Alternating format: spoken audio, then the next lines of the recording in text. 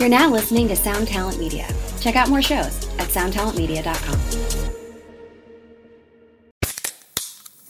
Hey, what's up, everyone? I'm Matt Migaki, the vocalist of Cryptopsy and the host of the Vox and Hops Metal Podcast, where I sit down with fellow metal musicians. We talk all about their lives and music while sharing killer craft beers. If you've ever wanted to sneak backstage and share a beer with one of your favorite musicians, well, Vox and Hops is the podcast for you. This week on the podcast, I had an amazing conversation with Morgan Lander and S.J. Jones about Kitty Pig. There is this episode and over 450 other ones to help you enjoy life, metal, and craft beer. So what are you waiting for? It's time to become a Vox and Hops head. Cheers! This is the Jabberjaw Podcast Network. Visit jabberjawmedia.com for more shows like this one.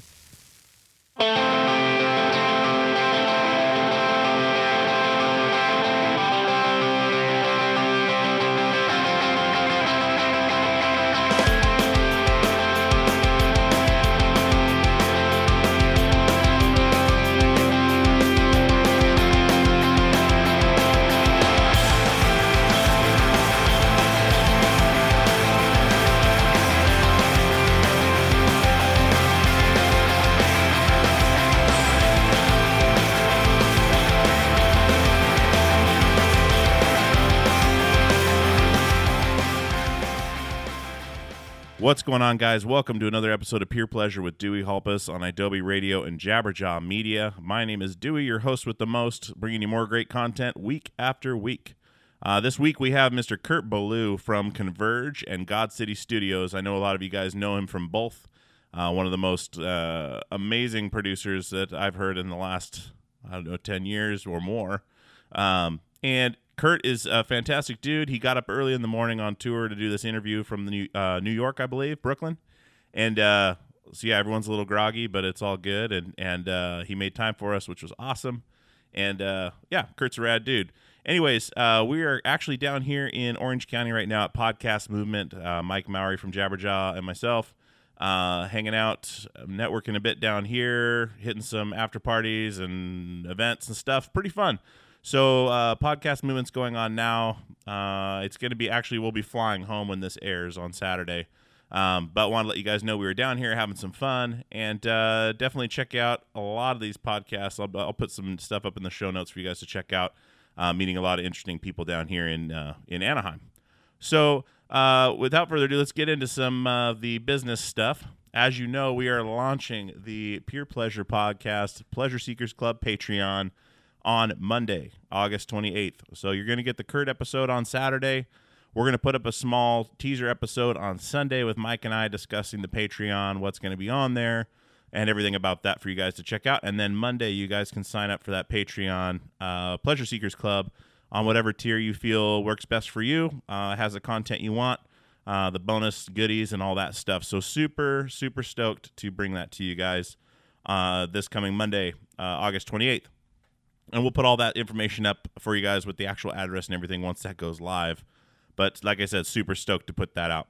So we are at peerpleasurepodcast.com. We are on Instagram. We are on Twitter. We are on Facebook. We are on all the socials and everywhere podcasts are available. If you don't listen on Adobe and you download from iTunes, be sure to rate and subscribe to the show. That's a big deal. It helps us with our algorithms. It helps us with our chart position. It helps us with everything. So really appreciate having you guys on week after week. We've been having a blast down here in California, and I'm super stoked to bring this episode with Kurt Ballou. We got some good insight in there and, a lot of his story, how he came up, and Converge has a new record coming out, and it is going to be fantastic. They just put out a 7-inch that is absolutely ridiculous, like everything else, just the hardest hitting shit. I mean, it's just amazing. So really appreciate you guys sticking with us week after week. Can't say it enough, can't stress it enough. Look out for that Patreon, and definitely rate and subscribe on iTunes. So without further ado, let's get into my episode with Kurt Ballou from Converge.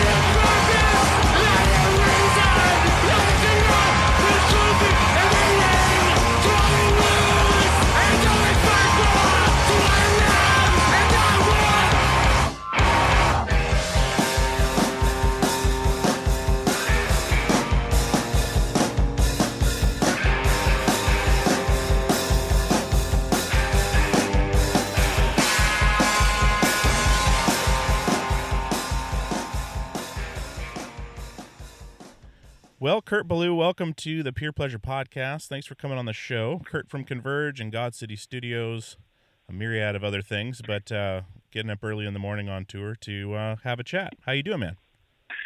I'm well. Apologies for my hoarseness and overall groggy demeanor. It's early and we played a show last night, so but I'm up and feeling good. Man, I appreciate it. Where'd you guys play last night? I played at the Warsaw in Brooklyn, New York, and we have another show there again tonight. Oh man, okay. So you don't need to travel. That's nice. Yeah, that's nice. I don't usually do two shows in one city, but it's cool to do that. We know got a lot of friends here, and there's good food and coffee and shit like that around. So it's a good spot to have 2 days of shows. Yeah, absolutely. Well, right on, man. Well, I appreciate you coming on. I wanted to drop back a little bit and kind of, for my listeners especially, kind of start from the beginning. But where did you grow up? Did you grow up in Massachusetts? I did, yeah. Just out in the burbs. Okay. And how was your childhood for you? Were you kind of an outcast, or were you a social child? No, absolutely an outcast. Typical kind of punk rock beginnings. Weird kid, only child.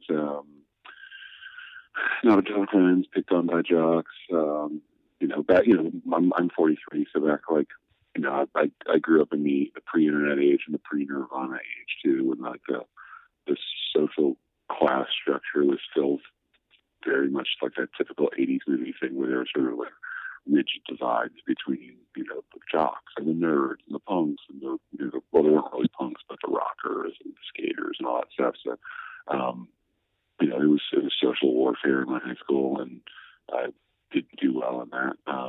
But I found skateboarding, and then through that I found punk rock, and then I was off. Man, so like Thrasher magazine, the whole Yeah, I mean Thrasher especially, that was like sort of like my window to the world, because that was the thing that was available at newsstands in my town that was kind of like the internet for me, or thing that showed me that there was like a counterculture world outside of my own little environment that I otherwise would have had visibility to. Okay. And so when you first saw Thrasher magazine, was that before you had started skateboarding? You saw it at the newsstands, or were you already skateboarding at that time? No, I was skating. Yeah, I mean, I started skating on a banana board. Oh shit! I could. Yeah, I mean, I was more of like a BMX kid initially, and then got into skating through that. And then I didn't actually skate actively for that long. I kind of got back into BMX. And I think, people tend to gravitate towards things they're good at, and I wasn't really that good at skateboarding. I was better at riding bikes, so I kind of just went back to that. But the attitude of skating, I think, is something that has stayed with me. The whole idea of reappropriating your environment for your own benefit. That skaters have always done, especially people in California talk a lot about the ages of skate parks and no skate parks and how that sort of affected skateboarding styles. We never had parks around here until recently. So when I say here, I mean Massachusetts. I'm not in Massachusetts right now. But when I grew up, there was only reappropriation when it came to skateboarding. There wasn't any kind of dedicated skate spots. So the idea of seeing the world and how you could make it your own sort of stayed with me in the type of riding that I did, but then also just in sort of my attitude and approach to life, and to later to music and kind of all things, business and all that. And it was also very in line with sort of my family kind of DIY ethos. I mean, I grew up in a family that was very much DIY type people. Not in the punk sense, just sort of in the crafty sense of the word. So almost like making your own path. I mean, I remember, I'm 35, so I'm a little younger, but we had the same thing growing up in Alaska skateboarding. I mean, you basically kind of look out and things jump out at you, almost like you're like, okay, what am I going to do today? And you can kind of find spots to skate and like old we'd go to the banks because they had those drive-through medians and everything. And I think my mom bought me a fence post from a fencing company to set up to grind on. Like it, I absolutely understand where you're coming from there, and it's amazing how many. If skateboarding and Thrasher magazine weren't around, I think music would be a lot more boring. It's just insane the amount of people that influenced in such a way, and. Oh yeah, absolutely. And like Jake Phelps and Mike Gitter were, they were, doing a lot of the writing in Thrasher in that era. I don't think Jake was like the editor at that point yet, but like, they were both pretty active over there, and especially in like the music writing. And they're both from Marblehead, Massachusetts, which was near me, and so they came out of Boston hardcore. And so there was always that kind of like Boston hardcore element to Thrasher as well. And I think that was hugely important to me, the idea that like knowing that this was not just happening in this faraway Southern California location, but also there was stuff happening near me, even though I didn't know about it or see it. Like it felt more real. Mm-hmm. Yeah, it seems like there's two camps too with that, where there's the people that they coalesce a little bit, but there's like the Thrasher people, and then there's the people that were super influenced by those early compilations, like the Fat Records comp, Punkorama comps. $3 for 30 songs or whatever on a CD. I mean, my comps were skate videos. Yes. Okay. Yeah. The first time I heard the Misfits, the first time I heard the Adolescents, first time I heard. Maybe Suicidal. I don't know. I feel like I heard a lot of. I heard a lot of like punk stuff, like just from comedy. Like the Meatmen, and like not like Suicidal as a whole, but like I Saw Your Mommy is like a funny song. So like like 10-year-old kids would like play that song, and be like, "Oh, Mommy's dead," but then like. The music starts to kind of creep in a little bit, and you start to be like, oh, this is actually kind of rad. And then like you hear like, oh, what other songs are on this album? And you start to kind of get into the album. I mean, like Suicidal was like one of the first punk bands I ever got into. And I actually got into, I started following them, and I sort of got into thrash metal through Suicidal, because, they made that transition. Yeah. And I think I was into like joining the army and Feel Like Shit and later like How I Laugh, probably even before I got into like Metallica and Slayer. Wow, man, I mean, I remember that there's that song. I think it's called Code Blue by TSOL on one of those comps where he's talking about wanting to fuck the dead, and that was always something that came on. And we're like, oh shit, like it was more about the lyrics at the time before the music crept in. Yeah, teenage boys love that shock value. Yeah, absolutely. When did you start playing guitar? I mean, was guitar your first instrument of choice? No, I did the whole school band thing, and I played alto sax first, and baritone sax, and bass clarinet. I took some piano lessons. So I was like a fairly musical kid, and that was like an area that I did fairly well in, and.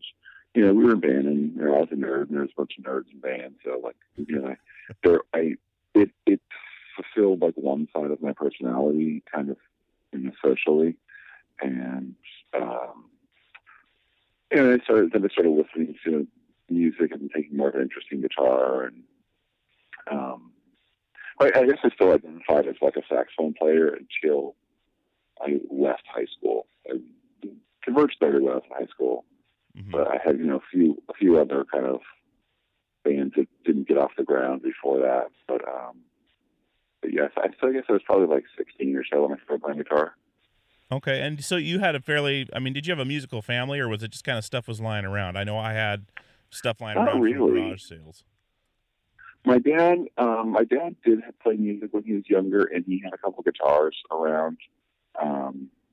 That I would dabble with, but he wasn't much of a player. My mom wasn't at all, and they had essentially no record collection. They were, I remember they had one album that was a friend of my dad's, and they had maybe like a dozen 8-tracks or so. And that was like the extent of their music collection. I think eventually they got a CD player and had maybe, a dozen CDs or so, but, very, very small music collection.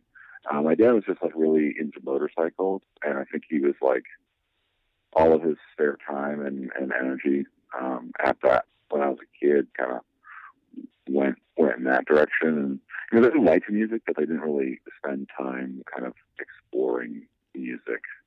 So like, like my mom she likes singers. That's the kind of music she likes, singers. Like it's not like they don't have like real eclectic music taste. Sure. So like a surface kind of interest in music where, hey, I like this beat or I like this. They don't really analyze it like a musician would. Yeah, if you ask my mom like what instruments are on her favorite song, she wouldn't be able to tell you. Like she would, she knows like the melody and like the lyrics and stuff like that, but it's like, she couldn't tell you if there's drums on the song. Yeah. Okay. I mean, if she was actively listening to it, I'm sure she could tell you, but like she wouldn't remember that kind of stuff. So she's not like, she doesn't consume music like in a ravenous kind of way. Okay. And so you got Converge started out of high school, like you had started playing guitar. When you started playing guitar and taking interest in it, did you, because I know you're a producer as well, so did you kind of approach it as a more mechanically than, I'm trying to think how to word this. Basically, when you create, are you drawn to create like it's in your bones, like you have to do this, or do you do it for something to do? Like, I guess some people say they have no other option. Like, this is what I was born to do. I have to do this. And some people say, I'm afraid of boredom and depression, so I keep busy, and this is what I like to do.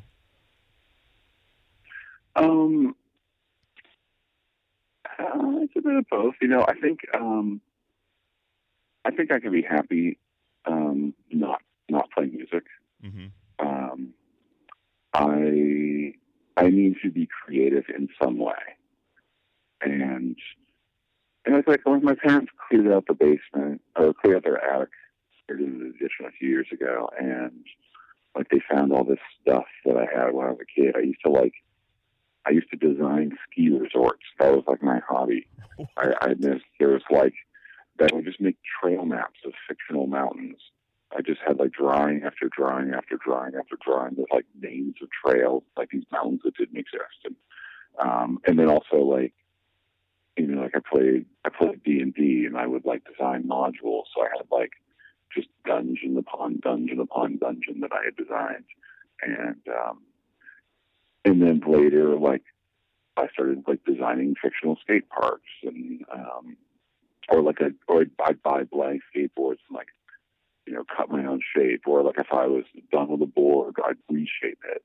I was always kind of like building something when I was a kid, or taking something apart, putting it back together, and so just the idea of like creating something is something that I've always needed. And whether that be like making a song of my own, or recording somebody else's song, or building a guitar, building a pedal, building a studio, building a bed frame or a table, or whatever. Like that's stuff that I need to do, and it's all like kind of two sides of the same coin for me. As long as I'm like doing something creative and I'm happy, and music is just kind of one of those outlets. Music is a bit different than those things, whether it's recording or writing songs. It's a bit different than those other things because it's collaborative, mm-hmm. Which is great for me because I think, like a lot of people, I'm inherently kind of lazy, and doing a creative endeavor where like other people depend on you is a great motivator. Like with saxophone, I pretty much don't play saxophone anymore because I don't have people to play with. I don't have people like counting on me to contribute saxophone to anything, so I'm not like super motivated to play it. Uh-huh. Whereas like guitar, for example, like I've got my three bandmates that count on me to come up with riffs and to be present for shows and all that stuff. So it keeps me involved in guitar. If I wasn't in the bands, I don't know how actively, I would still play guitar all the time. I know that if I wasn't a fan, I would be doing something creative though. Wow. That's interesting because it's almost like you have like a mechanical predisposition, but it's not. It seems like from what you're describing, it's not taking something apart and putting it back together again. It's taking something apart and then making something else out of it, which is fascinating because, It's both, Yeah. It's like I want to create something for myself, but I also want to understand how things work too. I have that science brain. Yeah. I went to school for aerospace engineering, and my father's a machinist, and he builds stuff, like the bikes that I had when I was a kid, like he and I welded them together. And I didn't really have off the shelf stuff very often, so it's just like a general curiosity about how things work that I've always had that sort of runs in my family. Man, that's fascinating. And Go ahead. Well, I was just going to say, I approach like most things, even like creative endeavors, from a fairly like logic-driven standpoint. I like to joke that I've like developed a series of algorithms to fake creativity. So, definitely not like the. I guess I have like somewhat of an artistic eye, but I'm more of more of like I can draw a building much better than I can draw a face, for example. Like I'm more of a science person than an artistic person. Okay. That's interesting. You can draw. Yeah, that makes a lot of sense. And I mean, you approach songwriting the same way. I mean, like this is what I want to convey, so this is how I get to that point, or is it just riffing that just turns in? I mean, I guess it's a little of both probably, but from that kind of a brain, how do songs come out for you as far as that process? Yeah, I mean, it's tough to say, like, how does my process differ from someone else's, because I kind of only know my own. But it varies all the time. I think, in any kind of like collaborative songwriting forum, you have to be open to other people's ideas and to be present and ready to react to the emotion in the room. And that's what we do in Converge. We're like, as time has gone on, we've gotten increasingly more collaborative with the way that we write. When I'm writing stuff on my own, then things are very sensical. Like even when stuff is really weird, it's still I can make sense of it in some way. There's some sort of pattern. There's some sort of symmetry to things. There's things are deliberate. The things are very, very rarely random in my mind, even though they may, at times sound random to somebody else. Mm-hmm. And or even like if something feels really good, I need to find a way to like quantify why it feels good. Like I have a hard time just accepting like, oh yeah, I like the song like that. I have to be like, I like the song like that because blah blah blah blah blah. I need an explanation for things. Like you can't just let it sit. Like, man, this is great, and then just. I've learned to do that, but like it's not my nature. Mm-hmm. Is that something you learned to do because of yourself? Like you wanted to learn to do that, or is that because of collaborating with others? Maybe you felt that you needed to. Probably a bit of both. I mean, I think it's certainly frustrating for other people. I think working with me and like that need for me to like to understand and to put sense to things, like when they just are like they like it. But also the other thing that's happened is, I'm involved in music so often and creating music so often. Converge has, I don't even know how many albums and, hundreds of songs. And, and then I'm recording bands, pretty much every day that I'm not doing Converge. So I've been involved in just like, hundreds upon hundreds of albums. So,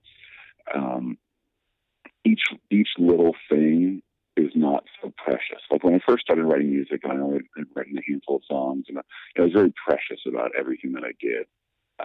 And I really wanted to get my way and all that. And then I've opened myself up to accepting that other people have perfectly valid ideas and have completely different approaches to music than I do. And I really enjoy now, being turned on my head, and viewing music in a way that's entirely different than I would view music, and learning to accept that, learning to embrace it, and learning to just understand other people's approaches to music. It's been really liberating for me. And it's only the fact that I've made a lot of records that I'm no longer so precious about getting my own way now that I'm able to appreciate and enjoy that. And that's a huge life skill to learn by doing something you love anyway. I mean, that's just like a bonus there for, something that takes people sometimes their whole life to realize, it's well, I think it's a very typical, only child thing for me too. Is I'm accustomed to just getting my own way. Mm-hmm. I'm accustomed to either being the center of attention or being able to be totally on my own and in control of my own environment. So as a kid, there just wasn't really that many times when I wasn't in control of my environment. So that control thing is a big thing for me, and it's something that I've had to learn to relinquish. Yeah, I was reading about that the other day about kind of how you got into recording. How I think it was a quote that had said something about to be able to have more control over Converge's music as far as on all aspects. Is that accurate as far as being able to have your hands in that side of it as well? Yeah, I think I got into recording for a lot of reasons, but yeah, I think I started recording. Well, I would record our demos and stuff when we first started in the early 90s, but I didn't really start actively recording music till about 95. And then there weren't a lot of people in the punk rock world doing it. I didn't aspire to have any kind of career in it, but I did. Everything was so small back then for our kind of genre of music that if you didn't do something yourself, it just wouldn't get done. So we started sort of just taking more control over, the business side of our band, the production of music and the artwork and the booking of tours, everything. And to this day, everything is very internal for us, all the sort of both artistic and business type of stuff. And the people that we do work with outside of the band are people who come from the same roots as us. Mm-hmm.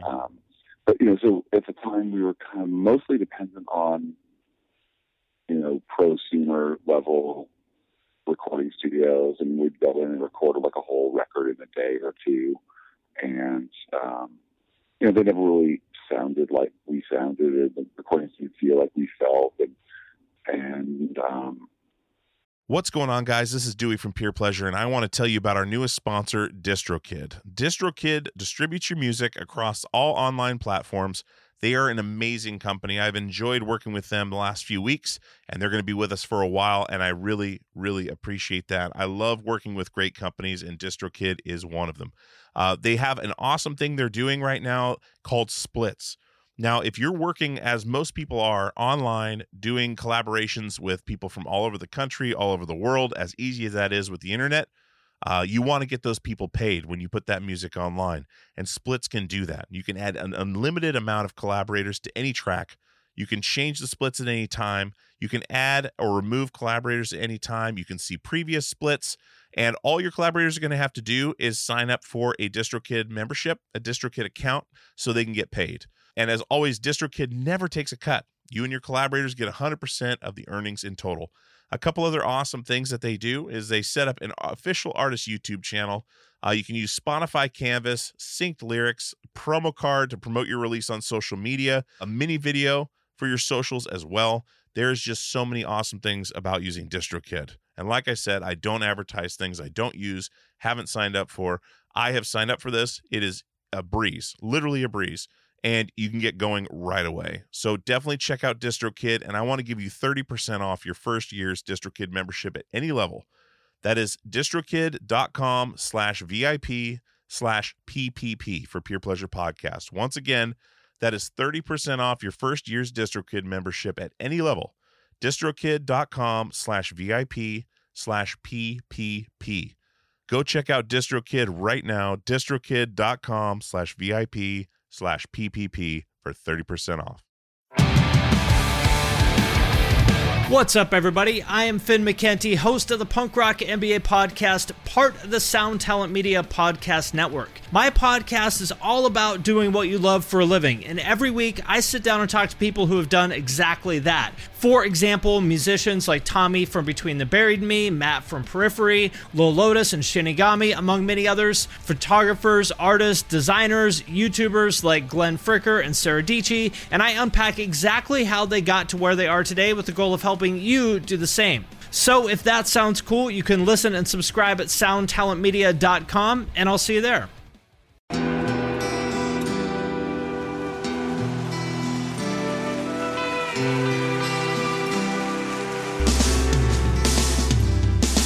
I don't think it overstates things to say that the Beatles were the greatest gift to entertainment and culture of our time, a secular religion, if you will, with their universal appeal and demonstrable impact on people's lives. I'm Robert Rodriguez, host of Something About the Beatles. With every episode, I speak with historians, musicians, artists, and Beatle witnesses, all in the service of fresh insights into the most joyous cultural entity the world has ever known. I hope you'll join me and listen to Something About the Beatles, now on Evergreen and wherever you get your podcasts.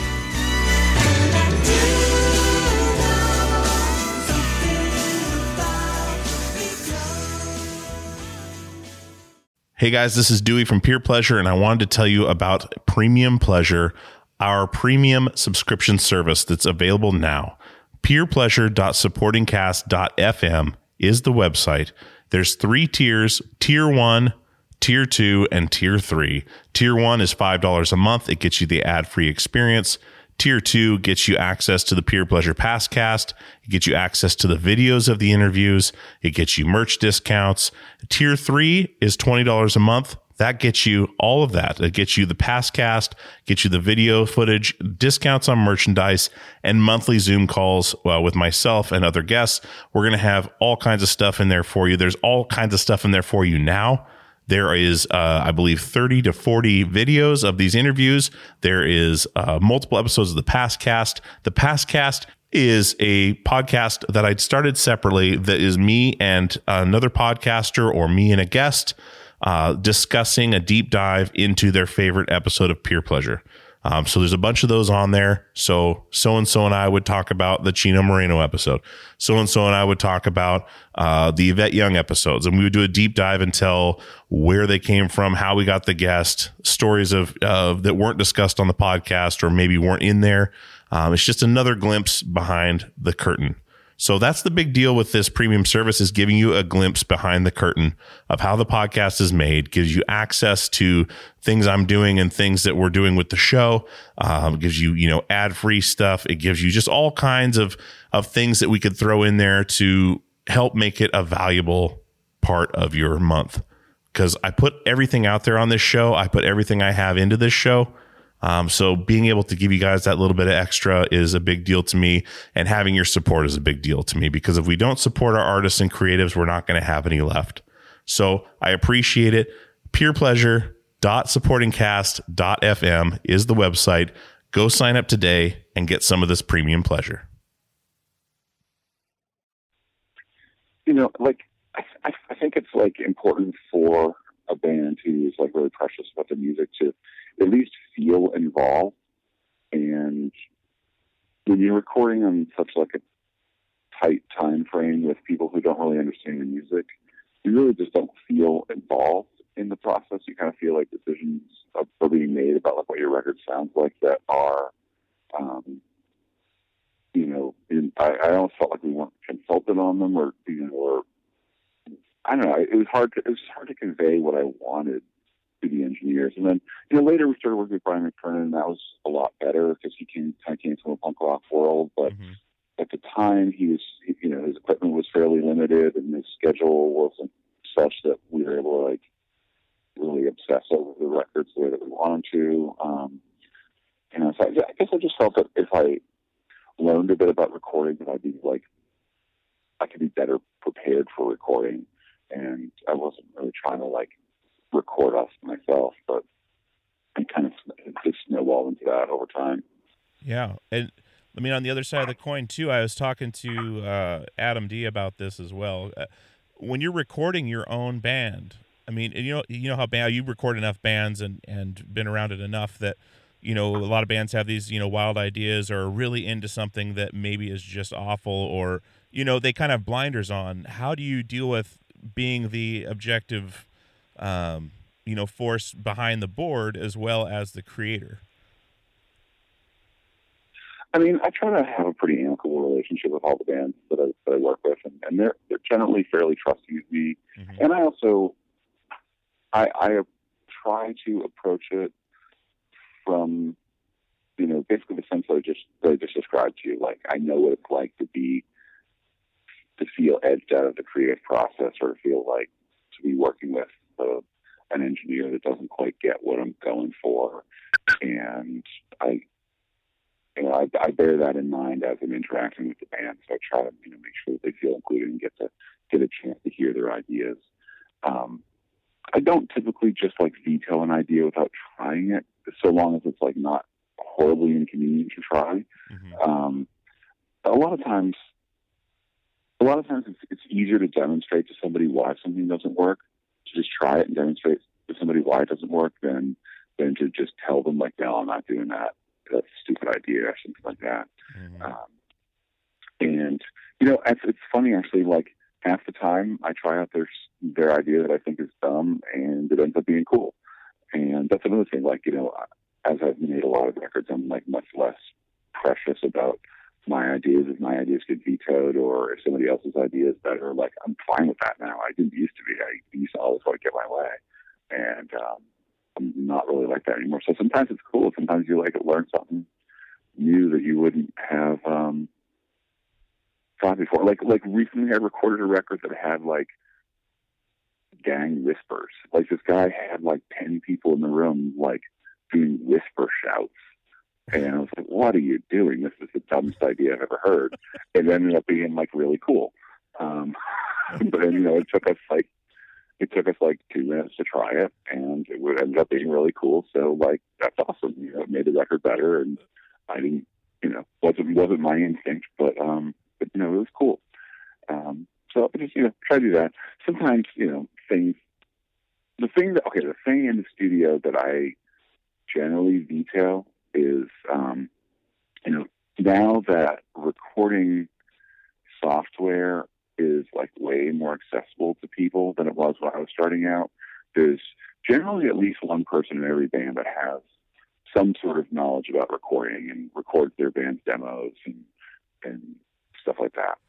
And a lot of times that person reads about recording in magazines, online, whatever, and they read that dude, on the such and such, on that Brian Eno record, they recorded the snare drum through a vacuum cleaner hose, and then with a mic in the trash can, and down the hall, and it sounded so cool, and that shit just doesn't work. In heavy music, when music is at maximum density, all of these romantic recording concepts that people read about, Sylvia Massey recording guitar through a hot dog, and stupid stuff like that. It is cool. It looks awesome in photos, and it's fun to talk about. And people think you're, the engineer's a total badass for recording a guitar through a hot dog. But it in the context of maximum density heavy music, that shit just does not work. So I do try to avoid wasting my time indulging people in those ideas. And I've certainly tried a lot of them myself, and it just doesn't get to mix. Sure. Recording through a hot dog. Granted, if it's music, it's that's not even a joke. That's crazy. Granted, I'm not always recording maximum density heavy music, so sometimes there is a time and a place for some wacky recording ideas that can be really fun. But more often than not, if your band is playing at 280 BPM and with fully cranked guitars and a drummer that bashes the hell out of their cymbals, your snare drum recorded through a trash can isn't going to make the cut. Yeah. It's like you're trying to create a happy accident or some kind of or just create a story more so than an actual. I think a lot of that is that I think there's like this sort of romantic notion of like how records were produced. Like, you always hear about people like, oh my God, they recorded this on a 4-track in the woods with a generator, or like, they went to this crazy castle and did the drums there. Or like, a lot of that is just sort of like the lore that surrounds a record. And, journalists don't have fucking shit to write about. Like, they're constantly writing about, like, journalists always want to know what makes this record different than other records, either your previous record or other records in your genre, and having some sort of folklore around a record. Like, every band I record, like, the people that interview them love to talk about Salem, Massachusetts. Like, how did, like, being in the Witch City, like, affect your recording process? And I mean, they need something to write about, and I understand that. But, like, I mean, I don't know. I don't think it really matters. But, I know, the folklore of a record definitely sort of adds mystique to things and makes things more interesting to a lot of people. Yeah. I mean, it's hard to write about. I mean, you can describe a song all day long, but it's hard, I guess, to write about just how great a song is versus the story behind how it came about, or for sure.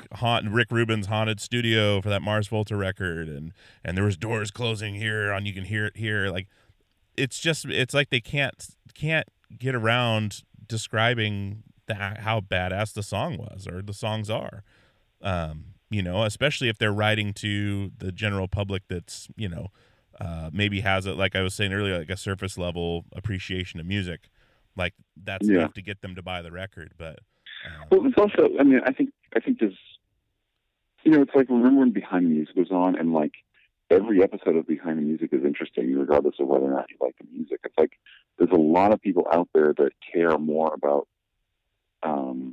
the story of music, and also just like the culture of music than they do about the actual music. Like the classic thing is like wearing a band's t-shirt but not listening to a band. Oh yeah, because it's more important. It's like more important to like let other people know that you like Morbid Angel than it is to listen to Morbid Angel, or whatever it happens to be. I think it's kind of the same thing, where there's just like a that human interest story, or the cultural identification is more important than the actual songs. Sure. I have. Go ahead. No, you go ahead. Well, it's just funny because when I moved down from Alaska to Portland to start doing music and whatnot, like, I would pick up these magazines that were, more underground magazines at the Powell's bookstore here in Portland, and because I wanted to immerse myself into a different kind of scene. I came from like the more like California pop punk, skate punk world, and all my buddies were kind of getting into hardcore, and that's where I saw the ad for Jane Doe, and I was like, this looks badass. I went down to 2nd Avenue Records and I bought it, and I brought it home, and at this point I had not been into heavy music. I mean, Metallica was the heaviest thing I'd heard, and I put on Jane Doe, and it lasted. I didn't even make it through Concubine, I don't think. And I turned it off, and I was like, what the fuck is this? This is awful. It's not for everyone. And so the other guys I was in a band with started that band Portugal the Man. And so Zach, the bass player, I gave it to him because he was into like Pantera. So I was like, dude, you might like this. This is fucking crazy. I just can't listen. It made me angry. And that, because I wasn't ready for it. And now it's one of my favorite records of all time. And I went back and, went through the whole catalog, and I was like, man, these guys were great from the beginning.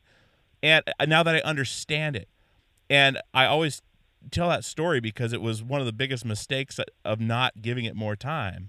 And when I was going to talk to you today, I wanted to tell you that because it literally, it made me upset. The first time I heard it, like, it upset me. And it was like this visceral reaction. I was like, what are they doing?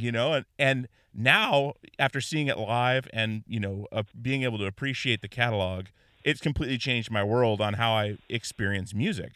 And, it was that surface. Well, I mean, at least we made an impression, I guess, right? Dude, seriously. And it's embarrassing to me now, and I'm like, man, I couldn't even get through Jane Doe, and now it's No, that's fine, man. There's tons of stuff that like I've attempted to get into at various points of my life that, it didn't speak to me at one point. It did later. And there's other things that like, didn't speak to me at one point and still don't. Yeah. It's crazy. But then like going into You Fail Me, that the opening track on that guitar literally spoke to me. Like it was a complete different reaction. Like I had my headphones on, and I probably played, when I first heard that record, I didn't make it to the second track for a while. I kept repeating that over and I just closed my eyes and it was transcendent.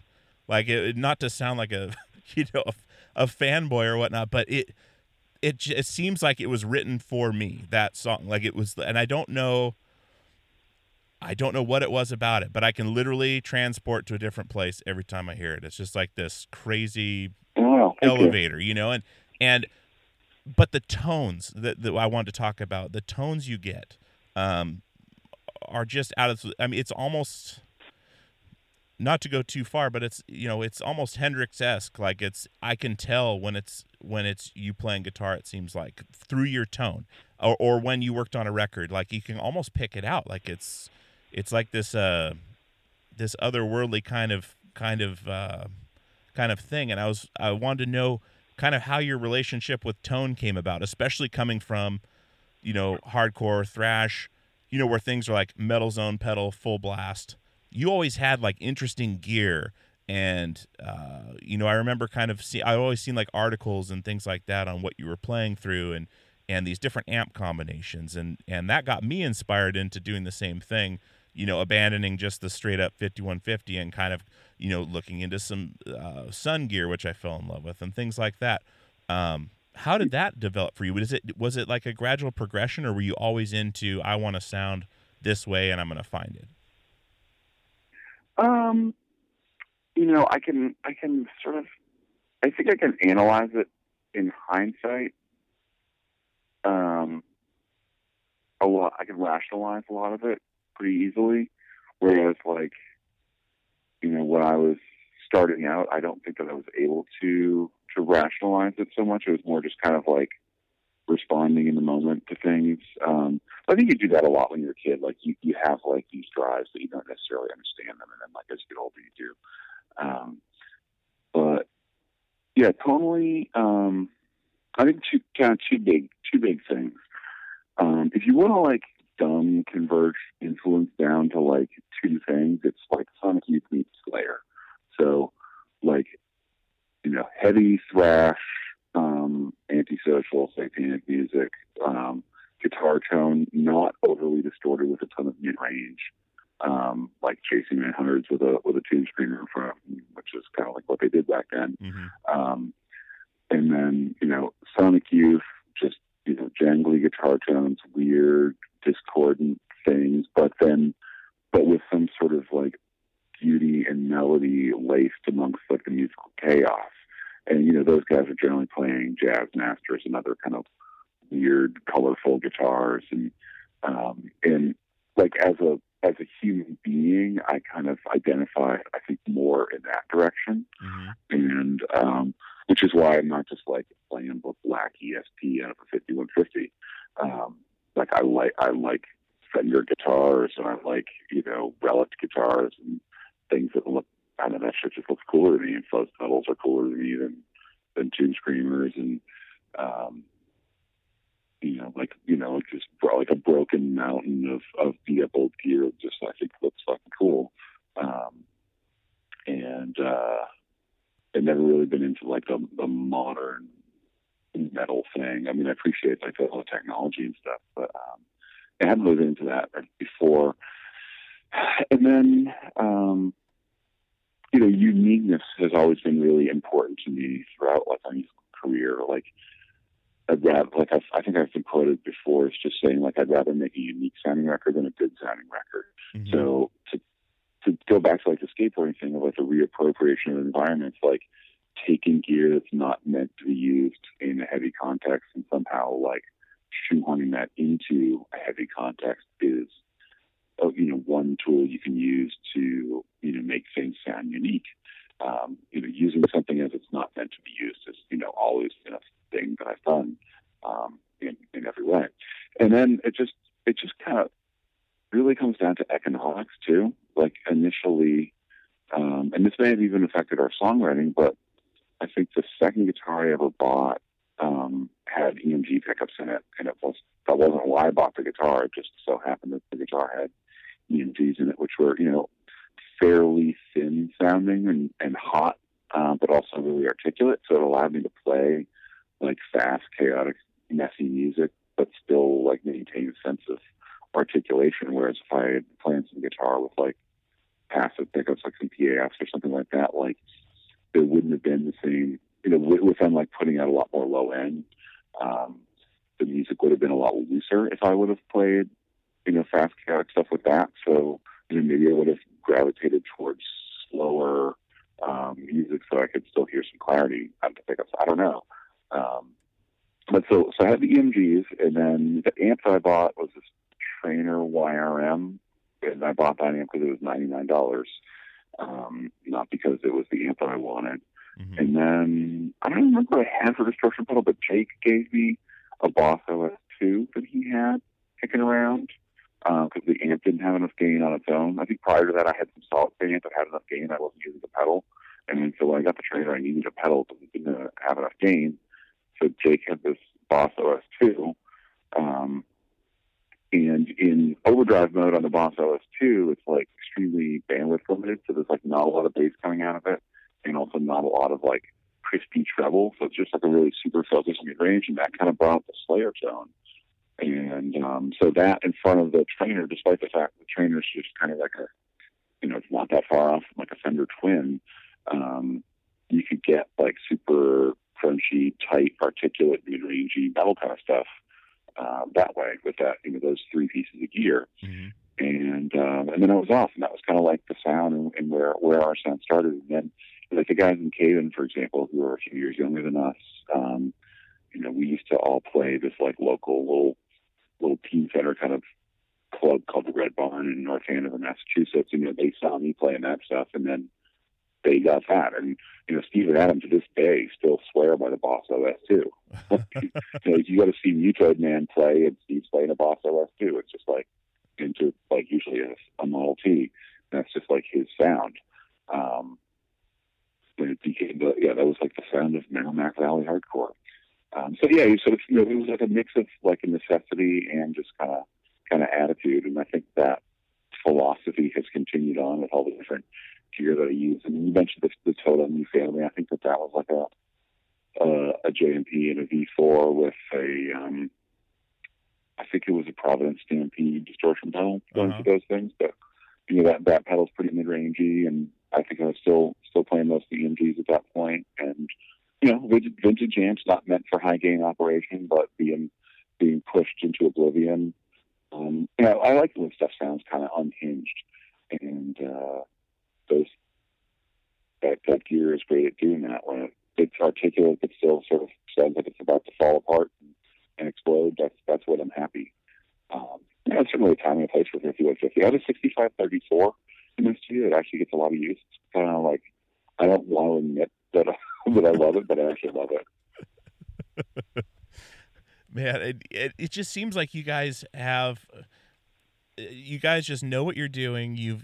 Everyone has their place. Like, I mean, from the artwork invoking these, just beautiful different emotions, and then the music just backs it up so much. And like I mentioned with First Light, like just that transcendent feel of that tone and just the dissonance, it just makes it so just a perfect package. And I think you guys have done that for forever. I mean, it's just been, everything has gone hand in hand, and on the stage too, where your tone is you and Nate playing off each other. I mean, it just fills the room. It's fantastic, and Thank you. It's just an absolute total package. And yeah, I'm really fortunate to have a group of people around me that work really well together. Yeah, absolutely. Well, we have a few minutes left. I wanted to talk a little bit about the new record. You just released some stuff on Spotify for streaming. It's killer. But I've kind of read different things where the new album's going to be quite a bit of songs, kind of pieces from something else, or was it actually just meant to be a brand new record? We have an album that was going to come out in the fall, I think. Okay. And so this 7-inch is one song from that and a B-side. Mm-hmm. Okay. So yeah, I'm not exactly sure of the whole rollout plan of the album. I don't do a lot of like the business stuff myself. But yeah, there is a new Converge album full of new songs on its way. Awesome. Anything? We've been playing one of the unreleased songs on this tour as well, so I think videos of that are starting to surface. Okay. I mean, it's certainly not the same as our last album, but I think that's as a result of just age and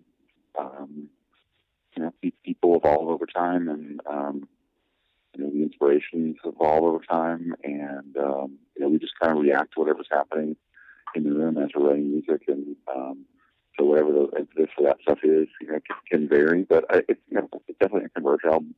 Yeah. Awesome. Well, I look forward to hearing it, man. And like I said, I really, from first hearing that, the reaction I had to Jane Doe to now, I mean, total 180, but I just really appreciate your contribution to music and the records you're putting out and that you guys are doing the thing, man. It really special to me to have those records to listen to and to get to chat with you. It's been awesome, and I really appreciate you taking the time. I know it's early in the morning and you're on tour, but I really appreciate it. Yeah, no problem. Thank you so much. All right, Kurt, have a good day, man. You too. Bye-bye. I feel it. Bye.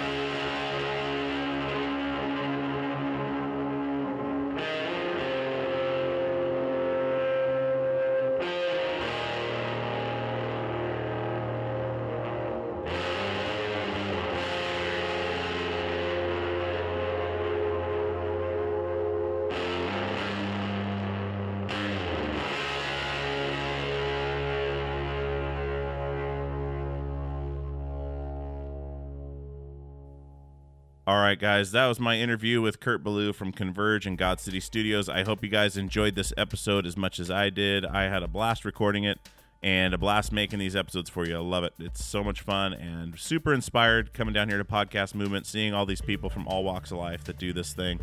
And it's still, it's been around for a while, but it's still a new medium, and it's unregulated, and it's awesome. We can say what we want, do what we want.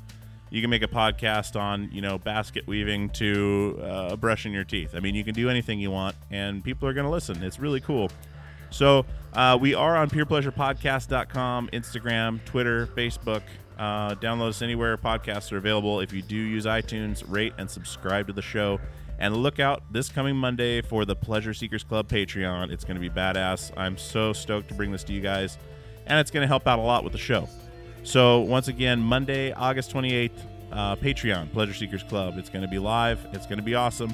And I'm really stoked to get that to you guys. Anyways, so we're going to be down here in California till Saturday and hanging out down here at Podcast Movement, having a blast. And you guys will get this as we're flying home, as I said. But thanks for listening. And next week is going to be just as awesome. And we'll see you on the radio.